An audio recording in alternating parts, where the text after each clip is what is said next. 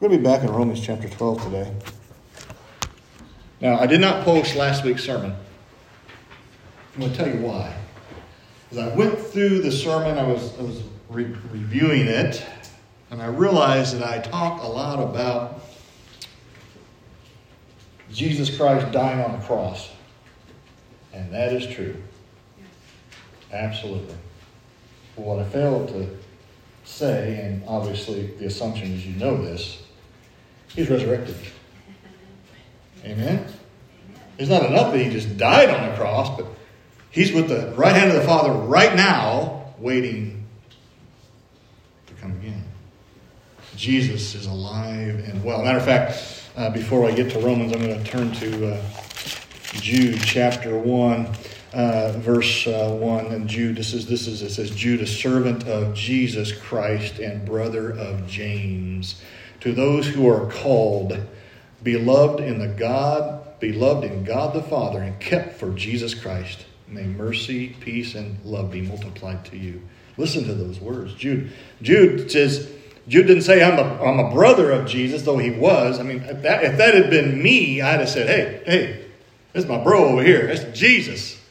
I'm going to open up a store. I'm going to sell T-shirts in Jesus' name. This Jesus, the Christ, the Messiah. That's my brother. But no, he says Jesus. He says Jude. He says a servant of Jesus Christ, because Jude humbles himself, knows his place.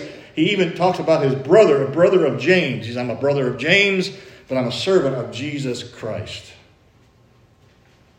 I love that. It's totally separate from the sermon, but he says, to those who are called, listen to this. These are God's words speaking to you, the living Word of God. If you want the Word of God to get in you, you got to get in the Word. He says, to those who are called. If you're born again, given your life to Christ, repented of your sin, turned to Jesus, believed in his death, burial, and resurrection, you are beloved in God. I told the Sunday school class this morning that beloved is actually two words. Be loved.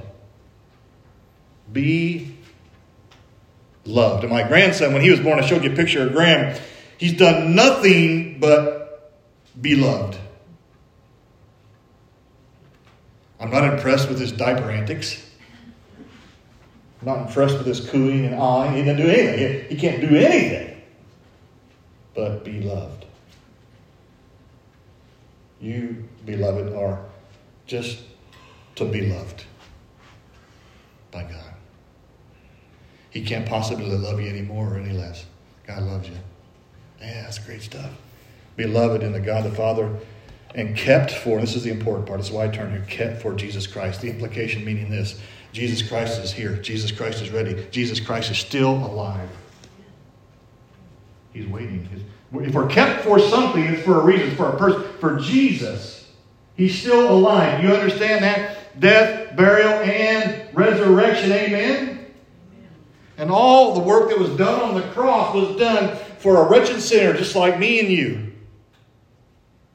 And the greatest news that we could tell the world is you're a sinner. And people would say, that's a horrible thing to tell somebody. I'm telling you, it's the best thing I could tell you because it's the truth.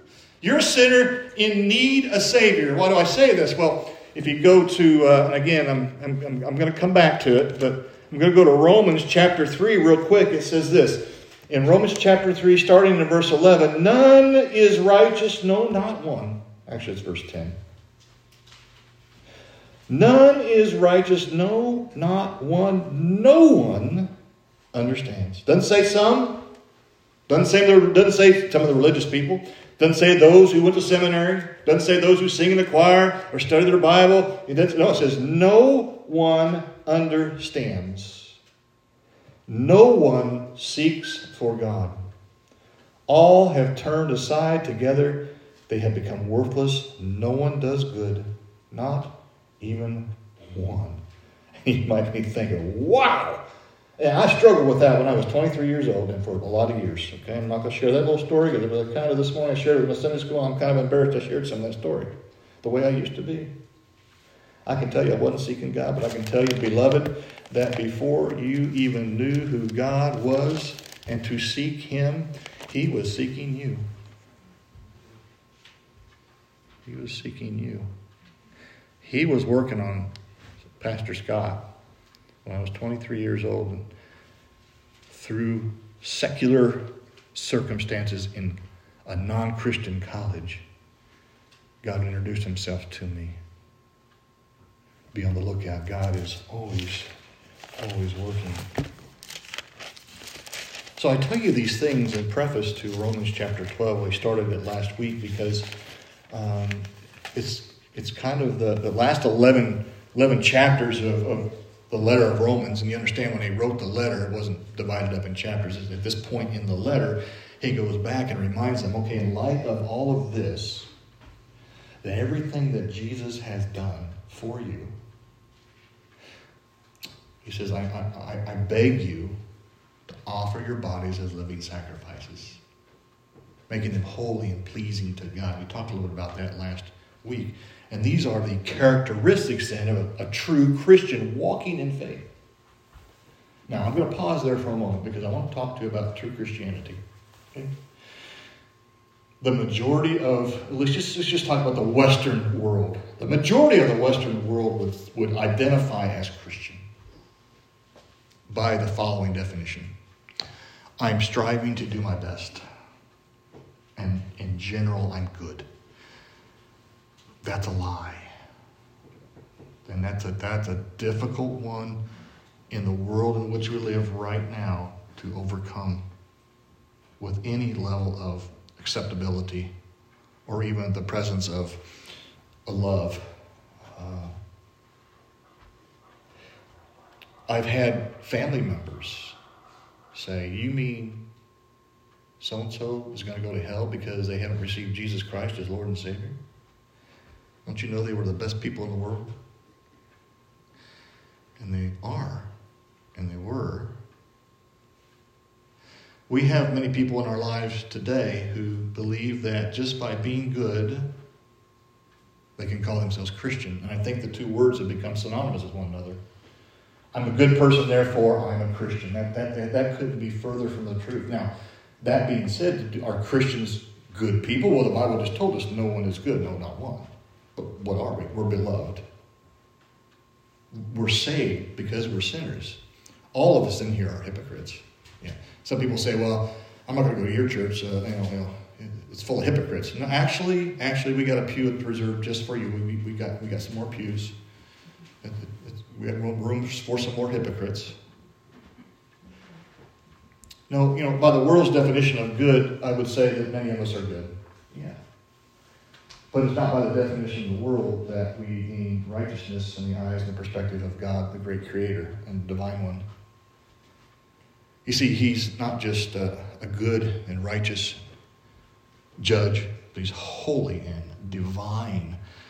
And that which we can't even fathom, that no man has seen and lived, that God. Yes, Jesus walked the earth for a period of time. And he says, if you've seen me, you've seen the Father. I get that, but that is God manifested in Jesus Christ, the second person of the Holy Trinity. Father, Son, and Holy Ghost. Then when Jesus died and was resurrected, and before he ascended again into heaven, he said, I shall not leave you, I'll leave you with a comforter. The Holy Spirit came, and we read that, a lot about that, specifically in the book of Acts. Third person of the Holy Trinity. But the Father, God, no one has seen. No human eye has seen him. As you know, I'm fascinated with science and astrophysics and the cosmos, and it's mind-blowing, unfathomable how large a scale the universe is. Yet, there are three things that point to the reality of God existing. That is, creation itself. Where did we come from? The beginning. What was our origin? Where did we come from? And even scientists, well-founded, Harvard and Yale and all these scientists, Princeton, etc., California, MIT, yeah, there was a beginning. Well, the fact that there was a beginning means there had to be a beginner or a creator. So there's that issue. Then there's the other issue of as we look around, it's not just the fact that there was a beginning, so therefore there had to be a beginner or a creator, a God. Or you can look at the complexities of design itself. my goodness, when I was laying on the ground yesterday working on my truck, putting in some new running boards, which, by the way, is a horrible job. And for a fat boy like me, squeezing up underneath the truck is not such a good thing sometimes. And you feel all the ants and the bugs in the concrete and whatever else is on there. I'm literally smashed, but I'm looking over, reaching for a bolt, and I see these ants. And the only thing that's going through my mind was the complexities of the design of an ant. Let alone the wrens in part of my yard and the hummingbirds over here. And I look through the windows, I see my 3 dogs. And I see the squirrels. Let alone a baby, human baby. Let alone a full-grown adult. Or just how about just the eyeball? Or just the fingerprint that we all have. Come on. So the argument for God is not just there was a beginning, but there's also the argument by design and the complexities of this. That as you look at anything, you look at this Bible and you go, well, somebody made that. Well, of course they did. Somebody put it together. And he put the whole words in order and he labeled it. And nobody would say, well, that just happened. That would be honestly just stupid. You would think you're I'm going to use the word idiot. You're an idiot if you think that just happened. Well, let me tell you something about life is way more complicated than this Bible is. I can tell you that. So there's that argument. Then the last argument, probably the most important one, is morality. The argument for morality, which is where we get into in Romans, and that is morality, moral belief. Where do our morals come from? Well, that's just something that we're in agreement with. Well, even if we evolved from monkeys and we developed this idea of morality, and basically what I'm talking about is good and evil, dark and light. So the question becomes, okay, well, why is murder bad? Well, because it's a bad thing. I think it's a bad thing, and nobody wants to murder. Well, wait a minute. What tells you it's bad? But people do it, and we know it's bad. Okay, well, what about lusting after somebody else's property or persons? That's called coveting. Well, is that bad? Well, according to God it is, but I don't know that I would know that it was if God had told me that it was. My point is that we all have this internal boundary, this internal consciousness of what is good and what is bad. My question to you is, who told you? So whether you're a Christian or not, whether you believe in a creator or not, whether you believe in design or not, you have to make the argument that I inherently know the difference between good and bad. And in fact, the people that don't know the difference between good and bad are mentally ill. There's a problem with them. But we all have an inherent understanding of what's good and what is bad. So the last thing I'll say to those 3 items is it's not enough just to have an intellectual understanding of there is a creator, and it is complex, and there is right from wrong. It's more than that, because even Satan himself understands there's a Savior. He understands that Jesus is real. He understands the Holy Trinity. He's been in the very throne room of God. If you don't believe me, look at the book of Job. No, it's not enough to intellectually know something. In the world in which we live today, many people think, in fact, that is indeed all text, is to be intellectually smart. No. It's about receiving that. So the reason I read from Jude is Jude being one of probably at least 7 kids that were in that family. And we can go to that some other time. Fantastic family. You got Jude, you got James, you got Jesus, you got Mary, you got Joseph. And you've got Simon. Simon was part of the church too. Later when James died, was basically stoned to death after he was thrown off a high place. Simon kind of filled in where there was a gap. I don't know if you know that or not. It's another historical document. So Jesus' family, they were awesome brothers, half-brothers, and there were some sisters too.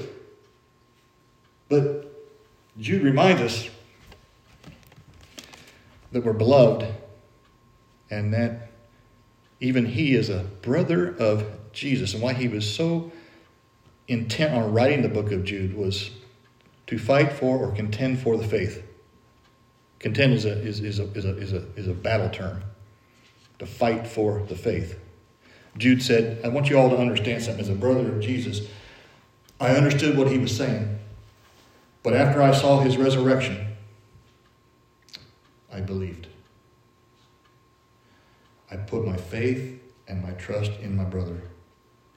And if a brother, John, or Jude, James, and his mom Mary would do that, what kind of message does that send? I mean, that's pretty enlightening to me. And so Jude writes very vehemently and almost angrily, you got to believe me. Put your trust, turn from your sin and turn from your sin and turn from your sin. We all have a sin problem. We all fall short of the glory of God. No one is good. No, not one. Not one is righteous. We all have been born into iniquity. And Jude says to us, fight for that. And repent. And turn to Jesus, the risen Savior. That's a Christian. Not somebody who just does these few things that we're going to talk about in Romans chapter 12. But that in light, people would receive intellectually the Pharisees and the Sadducees and some of the others, religious zealots and such, the people that were very knowledgeable, understood the Old Testament. They understood God and his laws and his commands and such.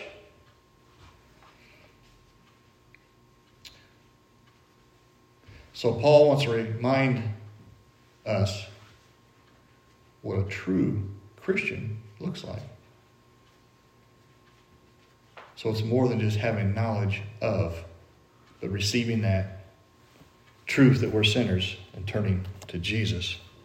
And verse 12 of chapter 12 of Romans says, rejoice in hope. We talked about this last week. So rejoice in the hope to be patient in tribulation, be constant in prayer, contribute to the needs of the saints, and seek to show hospitality.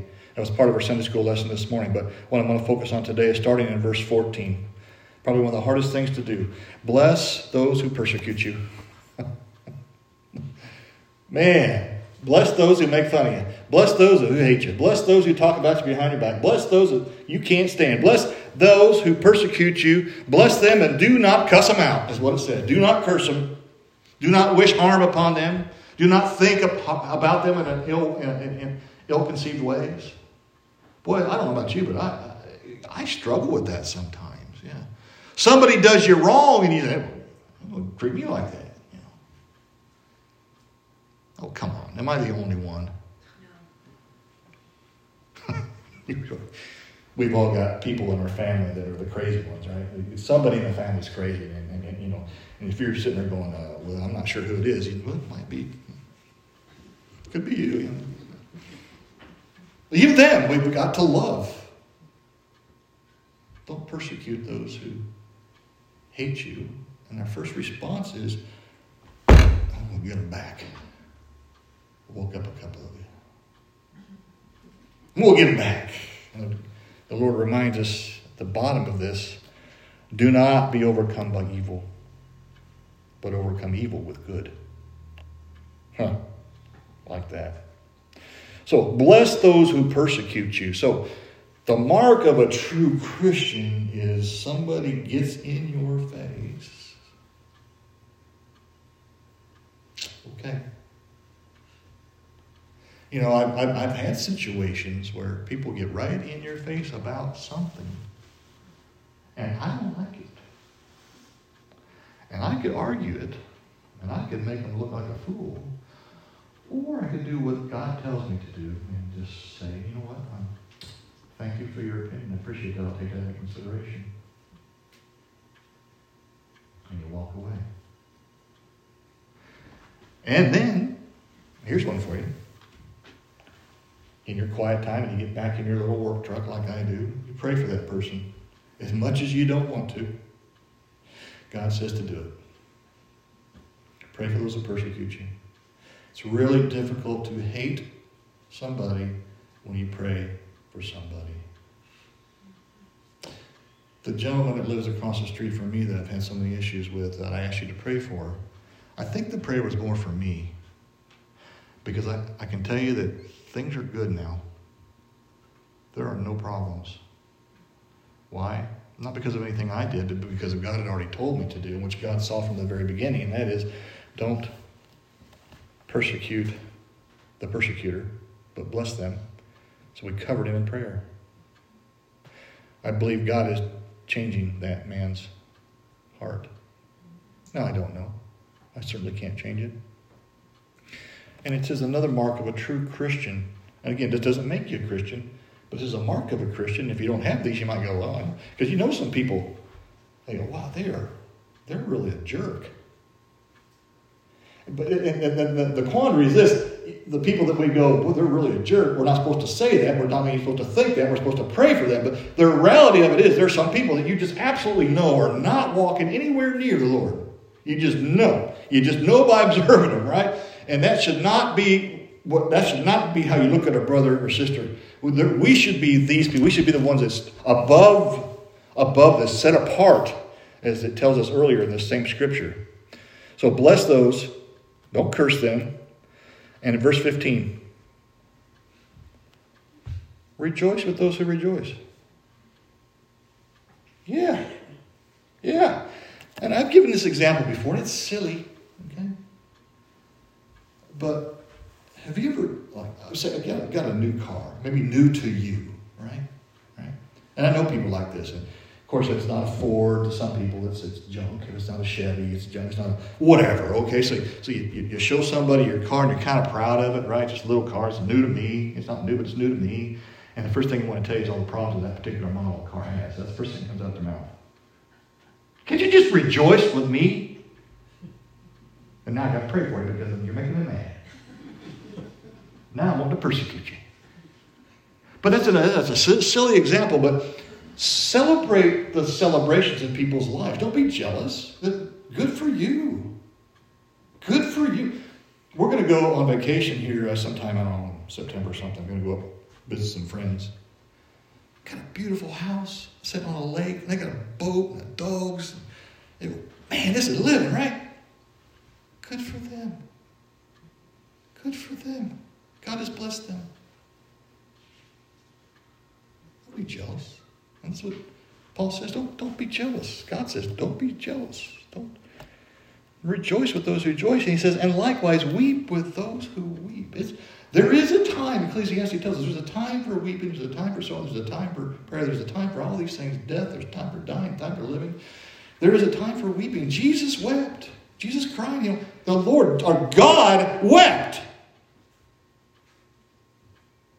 It's okay, men, to cry. I've been guilty of being in a department store and hearing a little baby cry, and I get kind of, because it makes me think of my children when they were that young, and I miss those days. It's bittersweet. But the point here is to rejoice with people who are rejoicing and where they're at, but also be willing to put your arm around them, sit with them, weep with them, listen to them. Sometimes it's not about saying anything, it's just about being with somebody. Just being. I don't know what to say. Well, don't say anything. Let the situation go where it might go. Let the Spirit work. But don't be afraid to also weep with people. Right? And that would include your enemy. If my enemy across the street, house caught on fire this afternoon, I'd be the first one there to try to make sure that everybody was out, and I would do what I could to call 911. I'm not saying that because of any other reason, and that's what the Lord has said to do. The flesh, 2 months ago, said, let him burn.